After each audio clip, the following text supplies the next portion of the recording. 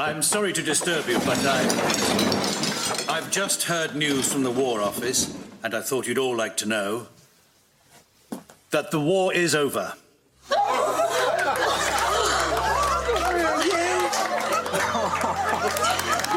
ceasefire will begin at 11 o'clock on the morning of the 11th of November. Why can't it begin now? The 11th of the 11th seemed pretty tidy to me. We will mark the moment in the Great Hall, and I expect all of you, including the kitchen staff and hall boys, everyone, to be there. And Carson.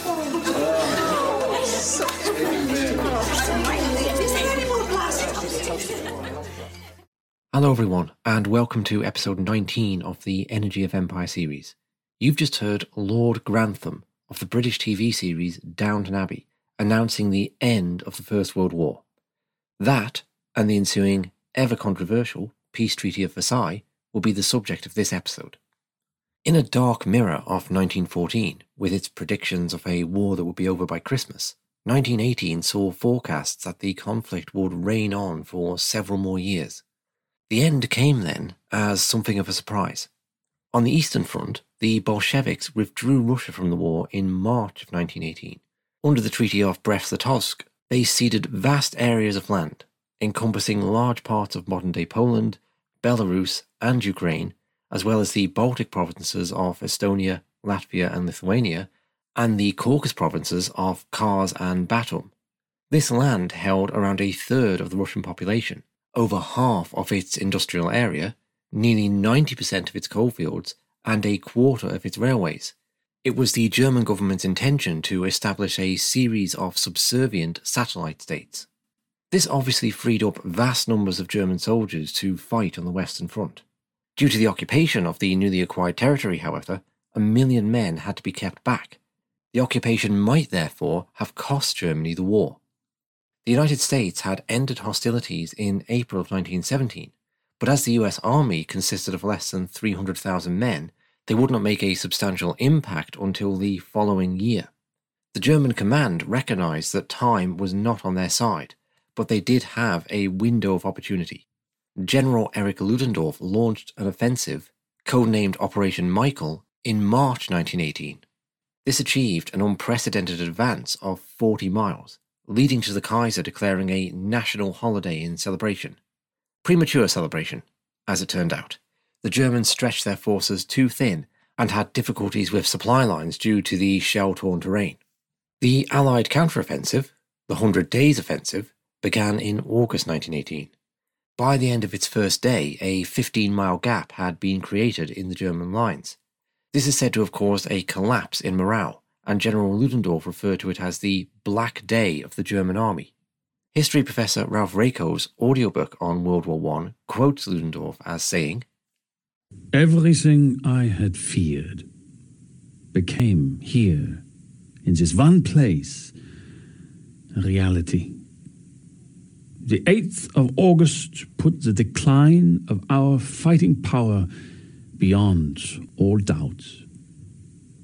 I was convinced that we were now without that safe foundation for the plans of the general headquarters on which I had hitherto been able to build, at least so far as is ever possible in war. Leadership assumes the character of an irresponsible game of chance. The fate of the German people was, for me, too high a stake. The war had to be ended." The Allies also pushed through Greece and forced the Bulgarians into a separate armistice in September 1918. Unoccupied Bulgaria geographically divided the Central Powers from Turkey, but also threatened Germany's oil supplies in Romania. After the collapse of Russia, the Romanians had signed the Treaty of Bucharest in May, where they withdrew from the war but guaranteed to supply Germany with oil. Due to the crisis on the Western Front, the Germans were now not able to send troops to the east. Austria and Hungary warned that they could continue the war only until December. This is the point the German High Command concluded that they could not win militarily and opted for peace negotiations. They turned to Woodrow Wilson, as they believed they would get a more equitable deal based on his famous 14 points. The German people were made aware that their government was seeking an armistice at the beginning of October. The Kaiser then abdicated and fled the country. The more moderate figure of Prince Maximilian of Baden took charge of a new government on the 3rd of October. This was the birth of the German Republic, later termed the Weimar Republic by Adolf Hitler after the city where it was established. The Ottoman Empire signed an armistice on the 30th of October, with Austria-Hungary following on the 3rd of November. The German armistice of the 11th of November silenced the guns after 4 years of fighting. And yes, in another one of those remarkable coincidences or something more sinister, the Grand Duke Franz Ferdinand's number plate when he and his wife were shot was AIII 118, which you could read as Armistice 11-11-18, if you were so inclined. The armistice ultimately led to the Paris Peace Conference and the Treaty of Versailles, which is really the main focus of this episode. The term Carthaginian peace comes from Rome's sacking of the city of Carthage, where they supposedly poured salt onto the land to ensure the North African state could never rise again. It was applied to the peace settlement with the Germans by economist John Maynard Keynes, who, to quote Ralph Raico's audiobook again, said, "The future life of Europe was not their concern. Their preoccupations, good and bad alike, related to frontiers and nationalities, to the balance of power, to imperial aggrandizements, to the future enfeeblement of a strong and dangerous enemy, to revenge, to the shifting by the victors of their unbearable financial burdens onto the shoulders of the defeated. Two rival schemes for the future polity of the world took the field: the 14 points of the President and the Carthaginian peace of Monsieur Clemenceau." This perception that the excessively punitive nature of the Versailles Treaty ultimately brought about Hitler and World War II is, I think, quite common. The book that popularised it, Keynes's The Economic Consequences of the Peace, was a bestseller in the 1920s. Certainly in Britain, the idea seeped into the popular imagination as a cautionary tale of self-fulfilling prophecy. Returning to Downton Abbey, we find this view expressed by Lord Grantham. It was Mike's office on the telephone. There's been a development. Apparently, there's a trial going on in Munich of the leader of a group of thugs there. I read about this. They wear brown shirts and go around bullying people. The leader tried to start a revolution last year. That's it. It was absurd. Maybe, but I'm afraid we're going to see a lot more of this sort of thing. We pushed Germany too hard with our demands after the war. It seems it was this gang that got into a fight with Michael. I can easily believe it. They're a horrid bunch from the sound of it. In spite of its popular adherence, it is a view that many prominent historians consider to be a myth. Famous historians such as Neil Ferguson and Margaret Macmillan contend the treaty's aims were not imperialistic, the reparations not excessive, and that Versailles cannot be blamed for the rise of Nazism. Surely the whole Pythidius Albion thesis which I've been exploring, that Britain engineered the First World War as a way to knock out Germany as a rising imperial power, must live or die on this point. If the Versailles Treaty was not punitive, then this cannot have been the reason for the war. As we've been tracking this alternative view on World War I, primarily through the writing of Jerry Doherty and Jim McGregor, let's start with a clip of Doherty laying out his case that Versailles crushed Germany. The word which is very important is crush Germany. And when you think about it, the several attempts always led from the German side to bring the war to an end in 15, 16, 17 and 18. All of these were rejected because they could not allow the Germans to come out of this with any element of strength, with any element of we are unbeaten.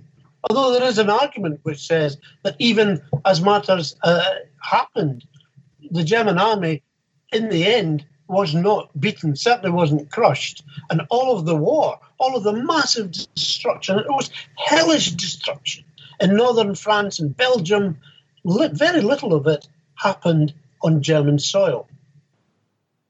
However, what is also very worrying is the notion which is current, which is that the war ended in 1918. The war didn't end in 1918. There was an armistice. An armistice is not the end of a war. And that armistice was predicated on President Wilson's 14 points, where he magnificently addressed Congress and said, here are all the prerequisites for peace, and this is what, if you sign up to this, this is how we can end a world war. The Kaiser and his advisors thought that was a wonderful idea. We're very much in favour of accepting that. They could see, realistically, an element of fairness if President Wilson was involved. The British, the French in particular, these two, were far less, let me put it this way, far less honourable than President Wilson. He had the element, I would say, of an innocent about him in terms of the realpolitik of what was happening in Europe. And basically, they used him, the British and French, used him to let the Germans believe that they would be somehow noble in their treatment, and then imposed a treaty which was so incredibly harsh that it really exploded in all their faces in 1939. I think the best place to start is to scrub away some of Doherty and Macgregor's excessively pro-German positions. Whatever accurate criticisms they may levy at the Allied powers, they are, in my opinion, clearly too generous to the German regime.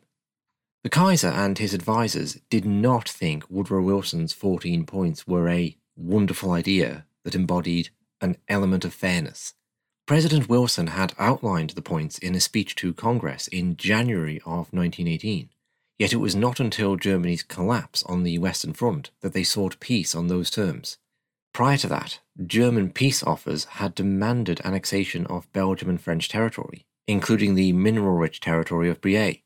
This remained the case in 1918, after the publication of the points. As a further example of Doherty and Macgregor downplaying German imperialism, when they discuss the Treaty of Brest-Litovsk, they neglect to mention the vast amount of territory Russia was forced to cede. Whether this was justified or not may depend on your view of who started the war, or on the self-determination of the people there, but the Allies took it as a sign of what might be in store for them if they lost. With that German expansionism acknowledged, I will move on. Is it the case then that the Treaty of Versailles was an effort to crush Germany? Was it so incredibly harsh that it blew up in the Allies' faces in 1939? The point Doherty and Macgregor make is that the Germans offered peace on the basis of the 14 points, which would mean a peace without victory or defeat. Then they got screwed over. Wilson introduced the points by saying, quote, "It is our wish and purpose that the processes of peace, when they are begun, shall be absolutely open, and they shall involve and permit henceforth no secret understandings of any kind.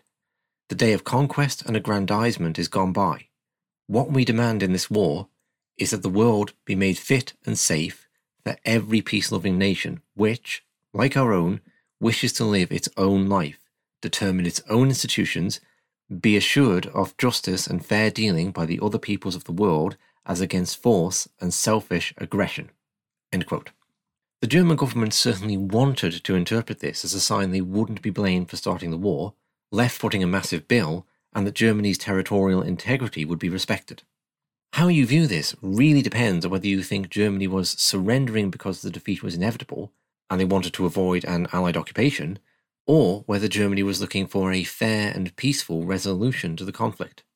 Doherty and Macgregor write, quote, "It is often forgotten that Germany's signature to the truce was conditional. On the 12th of October, the Kaiser's government confirmed that it wished to enter into more detailed discussions on an armistice on the understanding that it was predicated upon a joint agreement on the practical details of Wilson's 14 points." End quote. This is only partially accurate. The French and British discovered that the Germans had approached Wilson and that the President was considering responding without consulting them. They ensured he made clear that armistice conditions could only be worked out with the Allies in total. The Allies handed an armistice agreement to the Germans on November the 8th. They agreed to a peace based on Wilson's 14 points, but with an amendment reading, quote, "In the conditions of peace laid down in his address to the Congress of January 8, 1918, the President declared that invading territories must be restored as well as evacuated and freed. The Allied governments feel that no doubt ought to be allowed to exist as to what this provision implies. By it, they understand that compensation will be made by Germany for all damage done to the civilian population of the Allies and their property by the aggression of Germany by land, by sea, and from the air." End quote. So the Germans did consent to some level of reparations. The armistice also insisted upon the termination of hostilities on the Western Front within 6 hours of signing, immediate evacuation of France, Belgium, Luxembourg, and Alsace-Lorraine within 15 days, the surrender of 5,000 artillery pieces, 25,000 machine guns, 3,000 mine throwers, 1,700 aircraft, 5,000 railway locomotives, 150,000 railway carriages, and 5,000 road trucks. The evacuation of territory on the west side of the Rhine within 31 days, with vacated territory to be occupied by Allied troops, maintained at Germany's expense. All minefields on land and sea to be identified. Renunciation of the Treaty of Brest-Litovsk with Russia and the Treaty of Bucharest with Romania. Immediate withdrawal of all German troops back to German territory as it was on the 1st of August 1914. Evacuation of German forces in Africa. Immediate release of all Allied prisoners of war and interned civilians without reciprocity, immediate cessation of all hostilities at sea and surrender intact of all German submarines within 14 days, listed German surface vessels to be interned within 7 days and the rest disarmed, and finally, the most contentious one, the naval blockade of Germany to continue. Whatever capacity Germany had to continue the war prior to this point, after accepting these demands, it was clearly completely over. In his book, A Perfidious Distortion of History, The Versailles Treaty and the Success of the Nazis, Professor Jürgen Tamke writes, quote, "The signing of the armistice was not an act of preparation for a mutually negotiated peace agreement. It was an unconditional capitulation on the part of the German Empire." End quote. It's hard not to agree with that statement. It's inconceivable that a country with any capacity to go on fighting would have agreed to such terms. The Paris Peace Conference began on the 18th of January 1919. 5 major peace treaties emerged from it, named after the palaces in which they were signed. These dealt with Austria, Bulgaria, Hungary, and Turkey. I'm going to keep the focus on the Treaty of Versailles with Germany and look at other countries, particularly Turkey, in future episodes. It seems to me very hard to separate his sense of the rights and wrongs of Versailles from one's beliefs regarding who started the war. If you believe Germany did, as an act of imperialist aggression, then reparations and future restrictions on her military may seem entirely fair. If, on the other hand, Germany was fighting an, albeit aggressive, defensive action in response to Russian mobilization, things appear quite different. I'll play 2 clips as an example. The first is Ralph Raico's description of Versailles.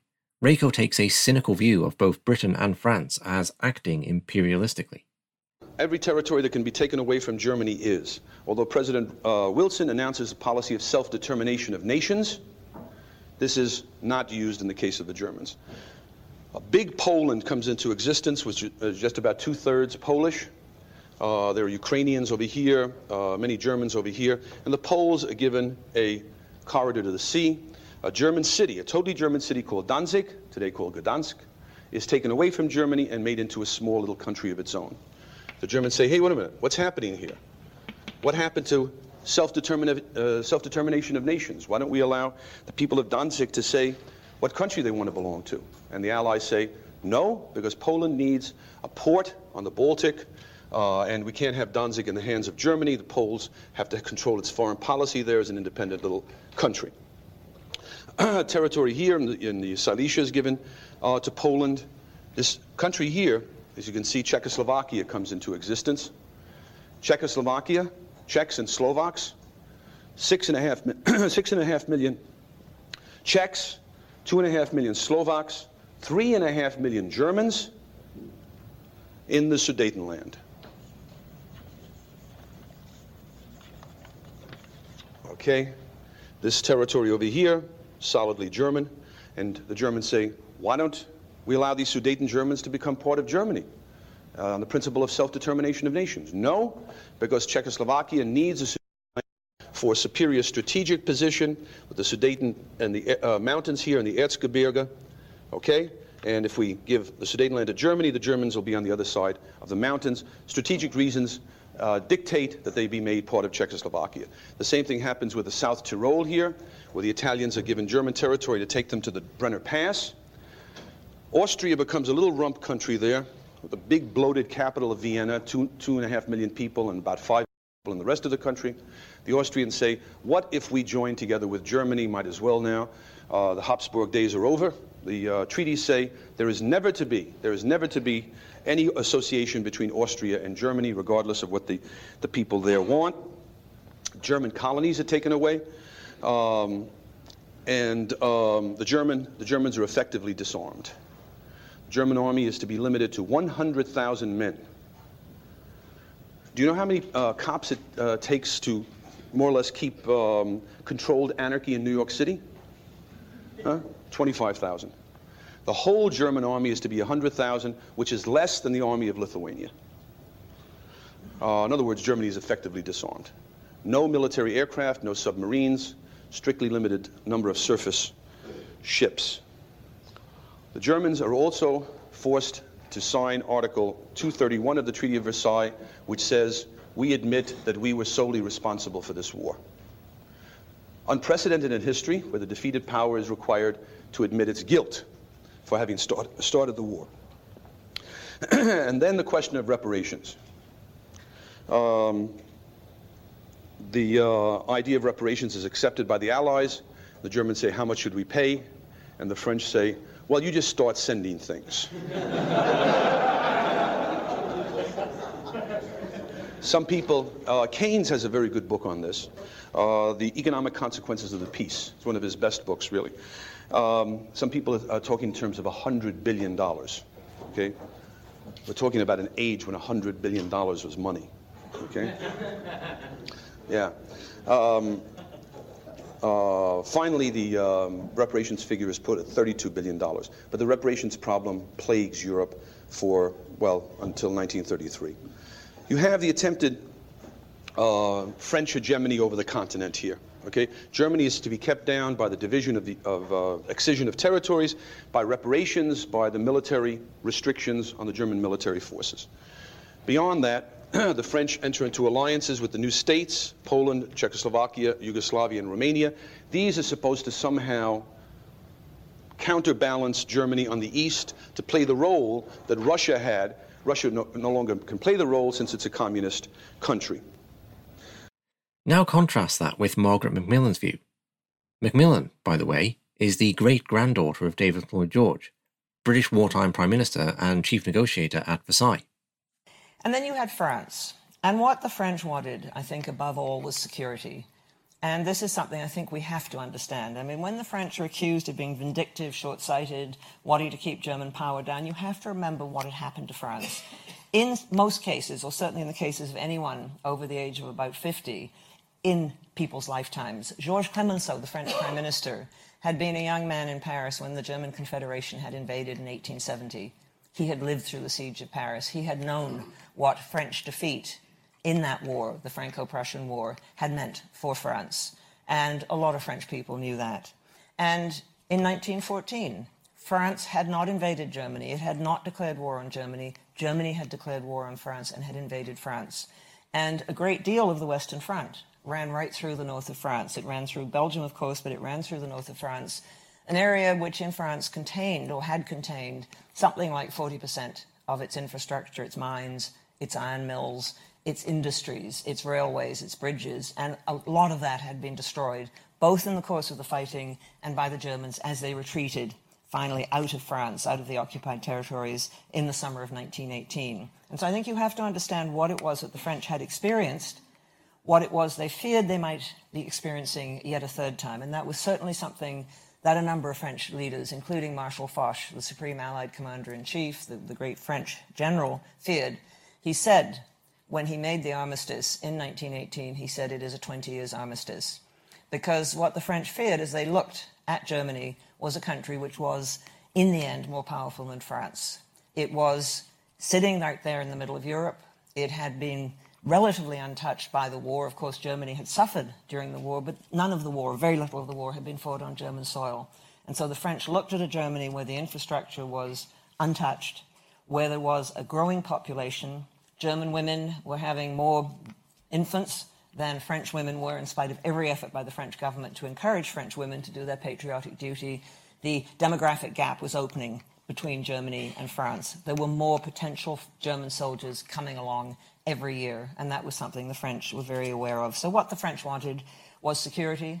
They wanted, some of them, Germany to be broken up into separate states, as it had been before 1871, but that was not going to happen. Neither Lloyd George or Wilson would accept that.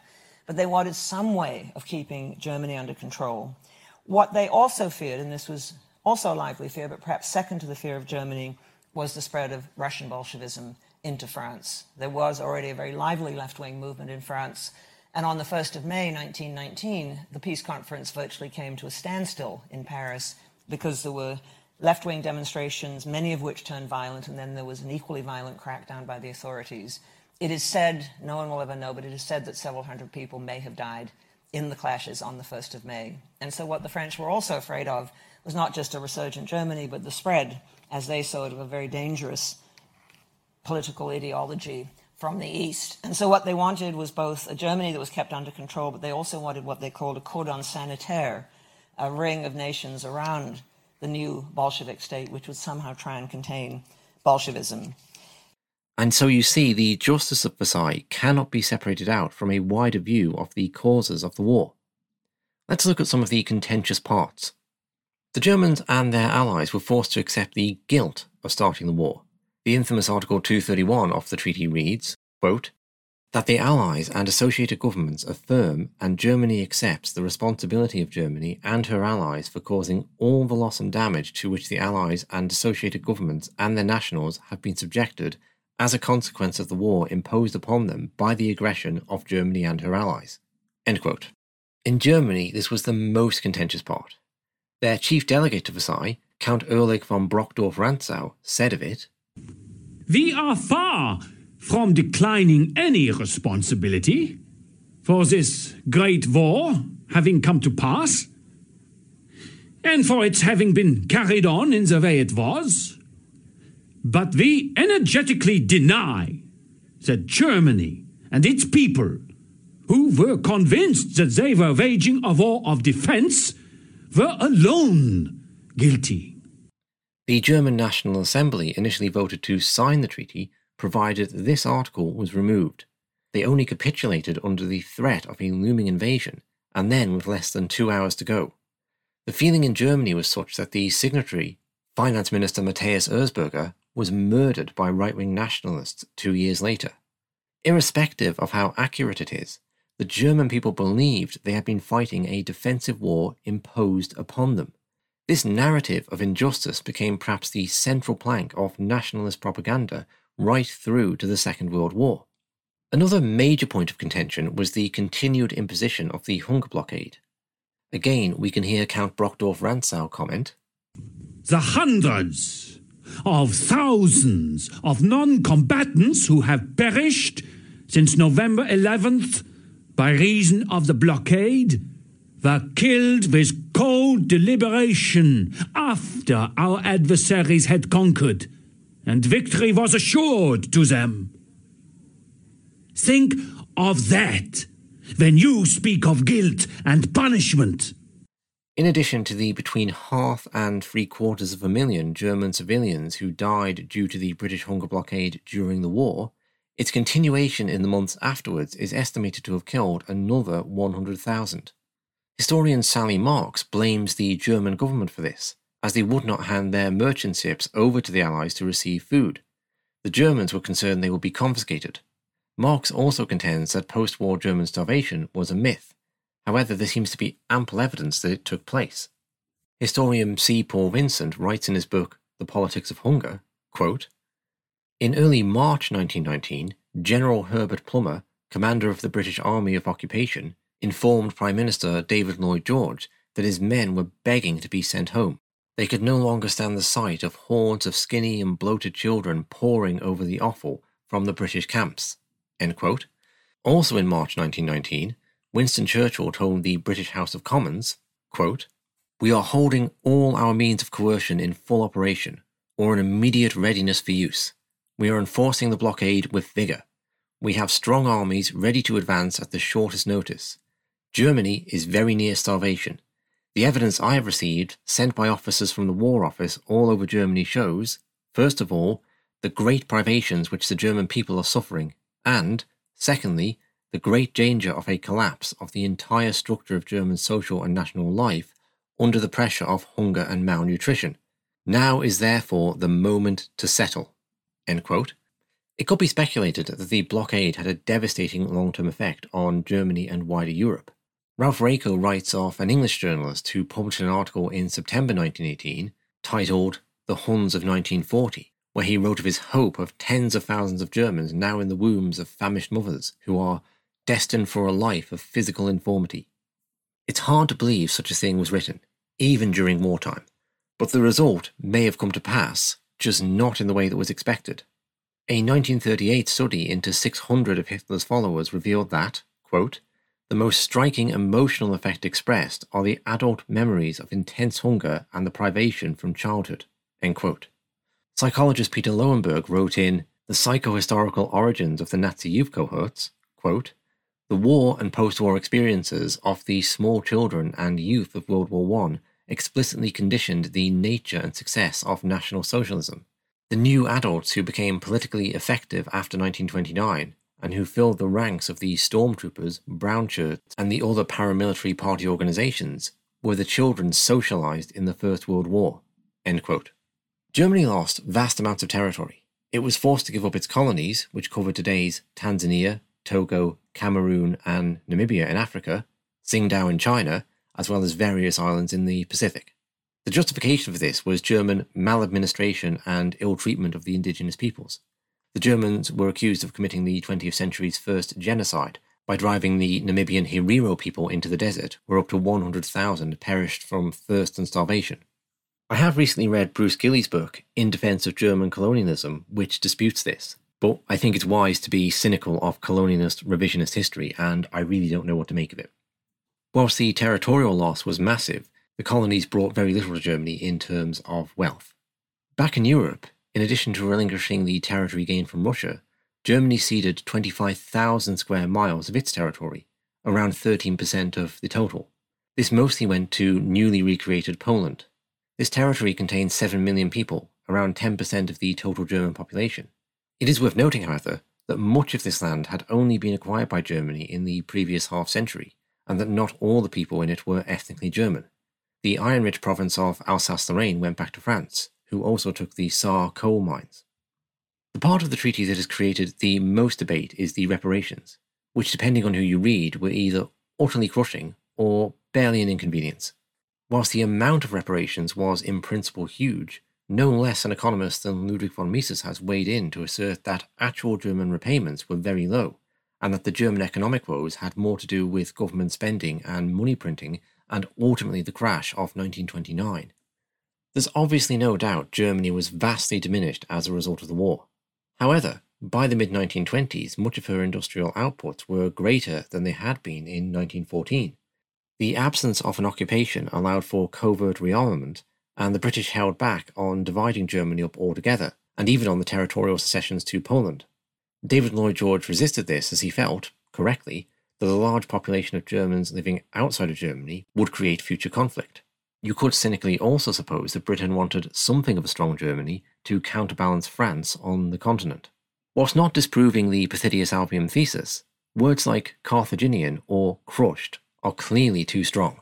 One final criticism I would make of Pythidius Albium is the state Britain was left in after the war. Neil Ferguson asks his readers to imagine, quote, "a country which, as a result of the First World War, effectively lost 22% of its national territory, incurred debts equivalent to 136% of gross national product, a fifth of it owed to foreign powers, saw inflation and unemployment rise to levels not seen for more than a century, and experienced an equally unprecedented wave of labour unrest, end quote. He is talking about Britain and the loss of the 26 Irish counties. Ferguson, who describes the war as nothing less than the greatest error of modern history, concludes his book by writing, quote, "By fighting Germany in 1914, Asquith, Grey and their colleagues helped ensure that, when Germany did finally achieve predominance on the continent, Britain was no longer strong enough to provide a check to it." End quote. If it all was an imperial plan then, it was certainly a very bad one. So this concludes my overview of the work of Gerry Doherty and Jim McGregor and the Perfidious Albion theory of World War I. I hope to follow it up with interviews that might enable coming down on one side or the other of the line more firmly. At the moment, I'm planning to do one more episode in this season on the League of Nations. Then I'll be going back across the Atlantic to resume the US focus. Thank you very much for listening. If you've appreciated this content and would like to support the further production of it, a donation and subscription button is in the info box.